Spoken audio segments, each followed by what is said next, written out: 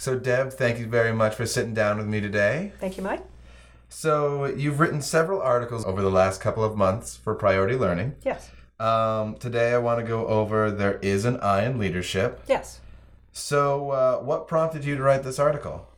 This one, There Is an I in Leadership. I attended Strategic Leadership Development School last year, and one of our presenters spoke to us about the 3 I's of leadership. And it really struck me at the time because I was working on some leadership challenges of my own. And so these 3 I's that this person came up with really struck me.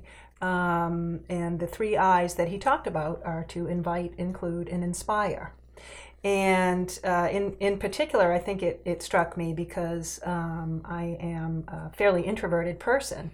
And the one piece that I would always skip over with employees was the invitation. You know, somebody comes to my door and wants to talk about something, I can be fairly intense. And if I'm into something, one of the things that I really had not recognized in myself was that sort of transferring that intensity to that person at my door, you know, that sort of, I'm working on something, I don't have much time, what can I help you with?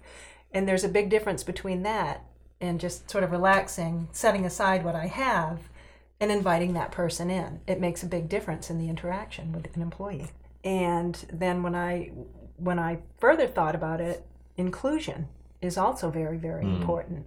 If those folks who work for you don't feel as though they have a voice, and if you know, sometimes saying to someone, well, tell me what you think, makes such a big difference in whether or not they feel included in the decisions that are being made and the direct impact on them.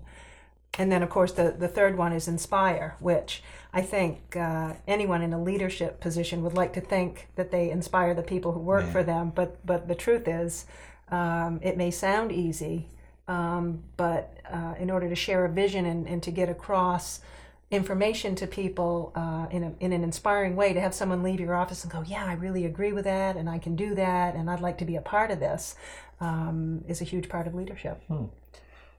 So I saw you also wrote about a 4th I. I did. That wasn't part of the main group. Right. Could you tell me a little bit about that? Sure. So the 4th I is impact. And the reason that I included that one is because it really did strike me that to invite, include, and inspire employees can have a tremendous impact on the work that they do and your organization. So Deb, thank you so much for sitting down with me about the 4 I's in leadership, even though you might only see one when you spell it out. Thank you. For these articles and more, you can go to www.prioritylearningresearch.com.